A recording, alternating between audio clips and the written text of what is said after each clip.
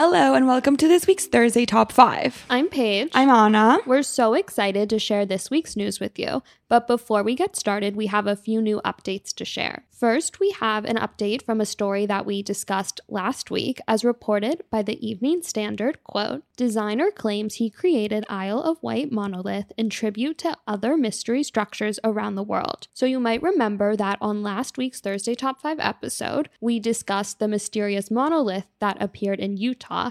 And after the news broke, copycat structures were discovered in other countries, including Spain, Germany, and Colombia. Yes, so Tom Dunford, who is 29 years old and from Fishbourne, told the BBC that he created the structure purely for fun. The National Trust actually said that it had to place rangers at the beach to prevent any overcrowding, as people have been traveling to the site to take photographs, which I think has become a theme among all these monoliths. It's actually crazy how many people are rushing to see the monoliths before they potentially disappear. But I also think it's very interesting that there are now talks on whether these sculptures or structures are art or not. Some art historians have come out to say they're not and that they should not be considered as such.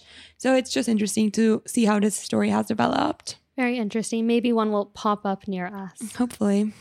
Next, we have some sad news. As reported by Arnet News, quote, "After 6 years, Red Bull Arts is shutting down its New York venue known for hip, multidisciplinary shows." I was honestly really surprised to hear that it had been around for 6 years, as Anna and I only recently discovered this space, and that the solo show by artist and creative director Akeem Smith, which closed on November 15th, will go down as the venue's last because it was the first one we saw. It's the first and last we saw, so I think we got really lucky and I'm so glad we went to see it and see the space before it closes. A representative from Red Bull announced that they are closing the space to focus on community impact at a more grassroots level and that they remain committed to supporting local artists and partners. I also want to note that the location in Detroit is going to remain open and that the Akeem Smith show is planned to open there sometime next year. So if we have any listeners in Detroit, definitely check it out. Yeah, it was very, very cool. So we highly recommend. Yeah, we loved it. Yes. Now moving on to this week's top 5 headlines, coming to us from the LA Times, quote, "Artist sues museum and city of LA after his work is accidentally thrown away." Artist David Liu, who goes by the name Sharktooth, has sued the Chinese American Museum and the city of Los Angeles, among other defendants, for throwing his work in the trash after displaying it. The work in question was a site-specific installation, which has a Chinese name that translates to Year of the Shark Red Packet. The work was located in the museum's courtyard and was featured in the 2018 exhibition titled "Don't Believe the Hype, LA Asian Americans in Hip Hop," which was on view at the Chinese American Museum from May to December. The work is made of 88 empty canvas sacks adorned with hand-applied gold leaf paint and was suspended on burlap twine with wooden clothespins. The number 8 symbolizes prosperity and good fortune in Chinese culture, and the work was meant to evoke the history of Chinese immigrants in the laundry business. Yes, and the work was also meant to weather the elements, the natural elements, and the fraying and cracking was part of the work, which also meant to invoke ideas of longevity and individual character development. So around December 7th, according to the lawsuit, which was only days before the exhibition was about to end, a city maintenance crew took down the canvas bags and threw them out. There was apparently no management there to supervise, and the maintenance crew just assumed that these bags, which had been really beaten down from being up already for months, were trash. Yeah, so several of the bags had been promised to lose collectors after the show, and others were to be sold at the museum for $88 each. And the museum has come out to say that because the bags were available for sale, they are considered merchandise and not really a work of art, which suggests that it is courtyard decor rather than an official art exhibit, and thus are not tied to a consignment agreement. What is so interesting about this, and kind of to put it all into context, is that under the Visual Arts Rights Act, better known as the VARA, the court allows for damages ranging from $750 to $30,000 per item, unless the court finds that the defendant's action was intentional. Then damages can go up to $150,000 per item. I think everyone assumes it's an accident. Yeah, so I think this is very, very interesting, and we discussed it a little before because I think we both think that this was an accident. So if that's the case, then the most most he would receive for these damages is up to $30,000 per item, which is a lot because there are a lot of bags. But I think he's arguing that it was intentional, in which case he would receive up to $150,000 per item. And not so much even that it was intentional, but he's trying to draw attention to perceptions about what can be constituted as art. Right. And he's raising much larger questions as a result of this action. Yeah, and I think he also is bringing into the mix the idea of race and how Asian art is perceived as less than Western art, which is something that's important to him. But I also think the whole thing is super interesting because where does the fact that these were being sold for $88 stand at? Like, was $88 not the actual value of it? If he might get up to $30,000 or $150,000 for them now, it's very confusing. It's very confusing. And then also, where do the collectors end up in this lawsuit? Yes, exactly. The ones who purchased the bag and they have been promised to them. Exactly. Yes.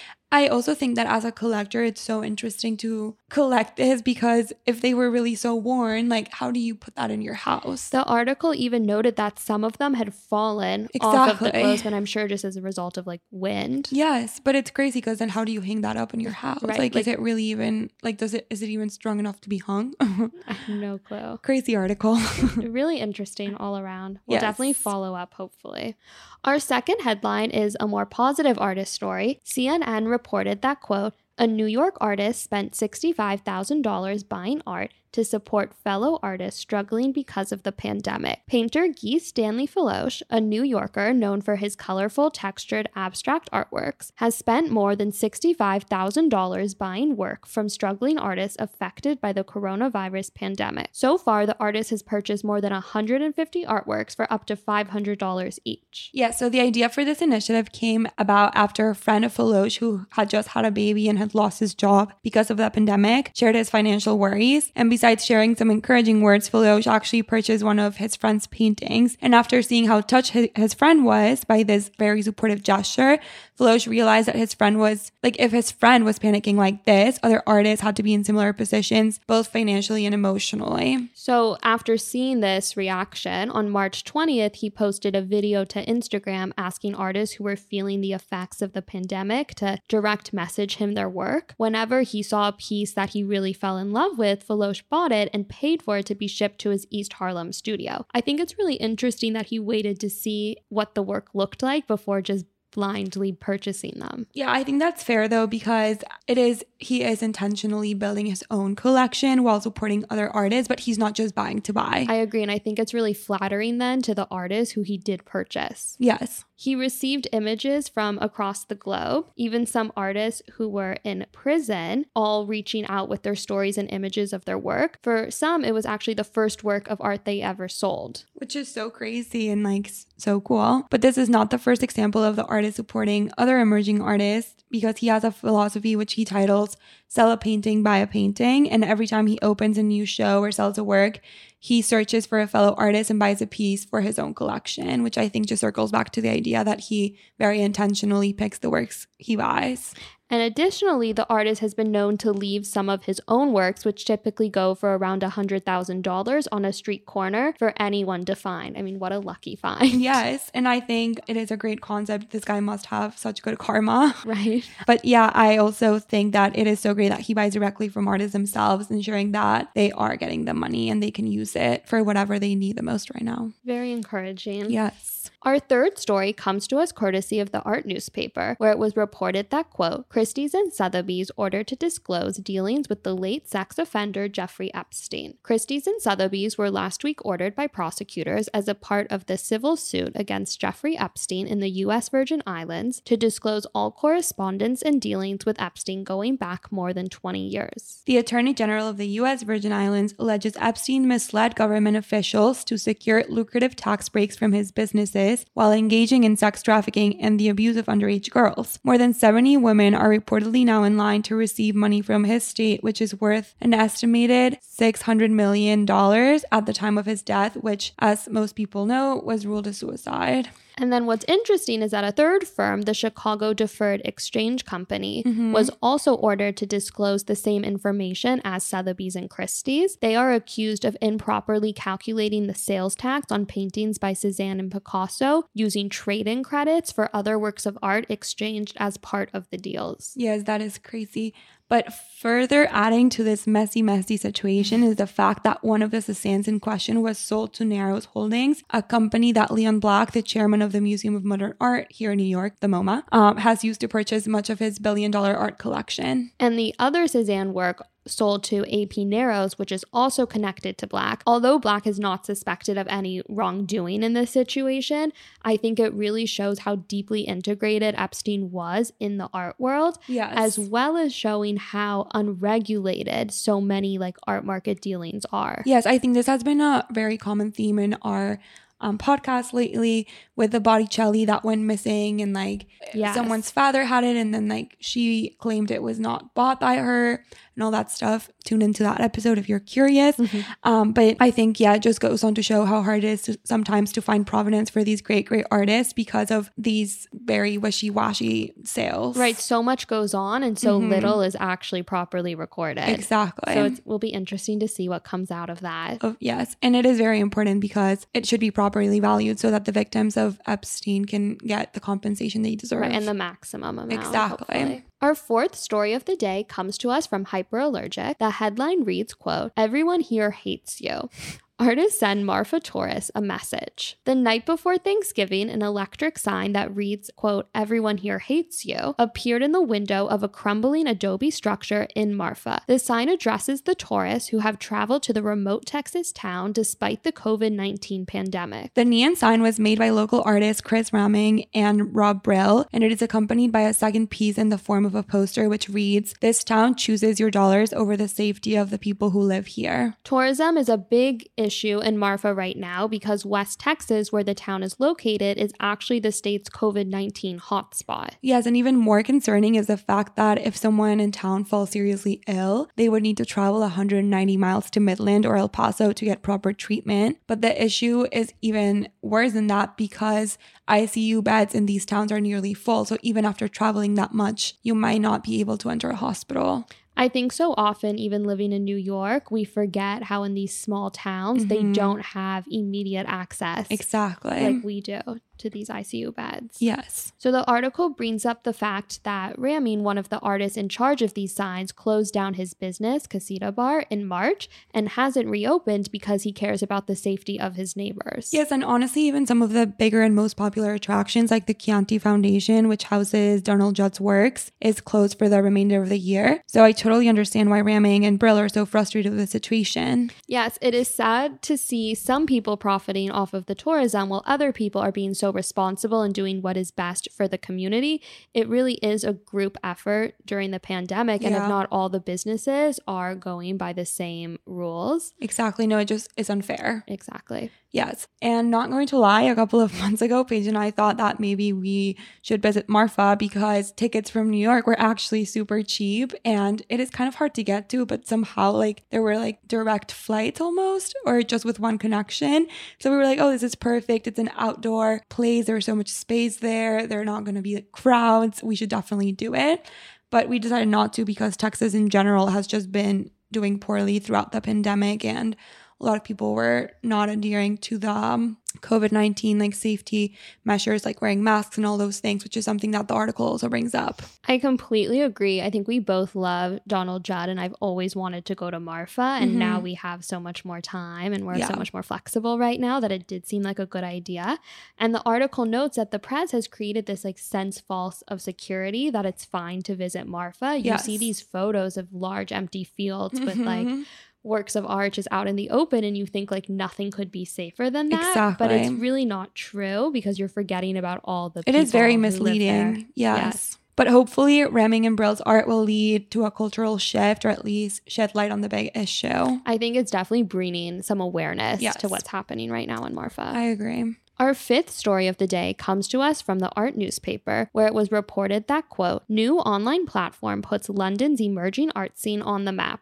Literally. CreditX, a new art and technology initiative, has created a digital map and database of less established art spaces and galleries in London in the hopes of balancing out an art world shaped by market forces. The new platform shines a light on artist-led spaces, young commercial galleries, and other venues supporting emerging artists in the capital. This is such a great example of how technology can be so beneficial in the art world, which does tend to be more antiquated, and how the intersection of these two disciplines can really create like a tangible change. Yes, and something that is super cool about the initiative is that students from Central St. Martin's and the Kingston School of Art came up with this, which I think just shows that our generation is very aware that many important changes are needed in the art world. I also love that it was like younger people who came up with this because they are the ones, I think, who the technology is geared towards. Exactly. I agree. So the map on CreditX's website is split into two sections, galleries and then media and platforms. And right now there are only a few of each listed, but they are hoping to grow quickly and to add more to the list. Hopefully. And it is also really great because they don't charge listed organizations a fee.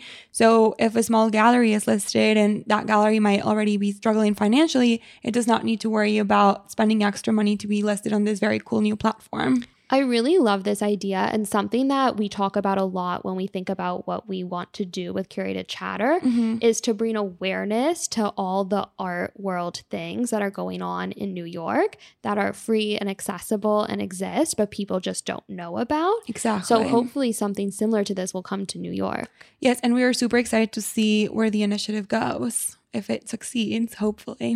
Yes.